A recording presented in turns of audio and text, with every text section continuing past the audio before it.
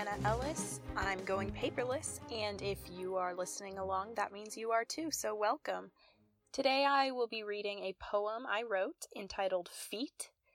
To be honest, I did not write this poem with the intention of it being read aloud, so parts of it are a little like a tongue twister. It's going to be a fun time.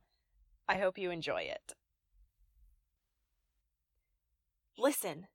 The echoes of the wails have since faded from the kitchen, but the memory of the pain remains, beating out in a rhythmic and continuous reminder of the misfortunes of the night. The feet that stood in the kitchen when the wails began belonged to a young boy, a child hoping one day to be called a man, who had never done a bad thing ever in his life. Ask anyone. Several hours earlier, these feet had traipsed through the field down south of the pasture, the empty one, with the sparse grass and the broken glass. Little boys would do well to stay away from fields like this. The people in town don't call it a field. It's a dump, an embarrassment to the neighborhood, and you would all do well to stay far away from the place. And yet, this is the field that the feet came to visit on the night the wails began. How nimbly the feet crept through the field, the dump, on a mission to find something, anything with which to pass the hours before the boy attached to the feet would have to go in for the night and begin the tedious living process over Monday morning. The glass in the field found no home in the soles of the feet on their journey through the field.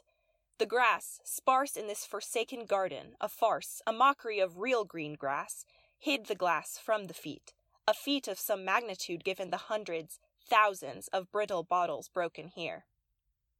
Why don't we fill it in before someone gets hurt in that treacherous hollow? This venturous fellow's feet follow a path unbeknownst to the feet's fellow's mother, who had been asleep as long as the moon was high in the cloudy sky, which was not very long at all. But the journey of the night was just beginning for the feet and their boy. The light in the sky faded fast once the sun dipped behind the laundromat, and the shadows grew longer in the street, and the sparse grass grew darker with the waning daylight, waxing moonlight. The feet carried the boy to the reservoir. The setting sun cast long orange fingers of illumination over the still water at the top and staccato orange blips in the churning water at the bottom. The darkening evening made it difficult for the boy to see the ground the feet were walking on. How could he know how many sharp crushed cans, or used needles, or plastic forks with missing arms lay half buried in the dirt by the dam? And yet, the feet prevailed, unscathed, unbroken if a bit dusty, from the loose soil on the concrete walkway. The sky was entirely dark, the hours were shrinking away, and the boy belonging to the feet decided it was high time to return home. The feet found the road again, and retraced their steps through the field's sparse glass, to the door to the kitchen, to the drawers in the counters, and the wails began.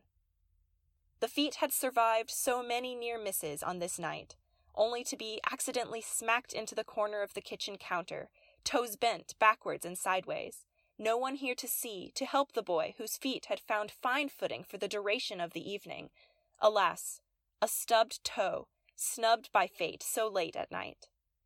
Assess next time the perils of leaving shoes behind, of leaving rules behind, of roaming the city in the dusk, trekking dust and grass and broken glass, only to find the greatest danger to your poor defenseless digits in your very own domain, a kitchen, dimly lit, the perfect hit.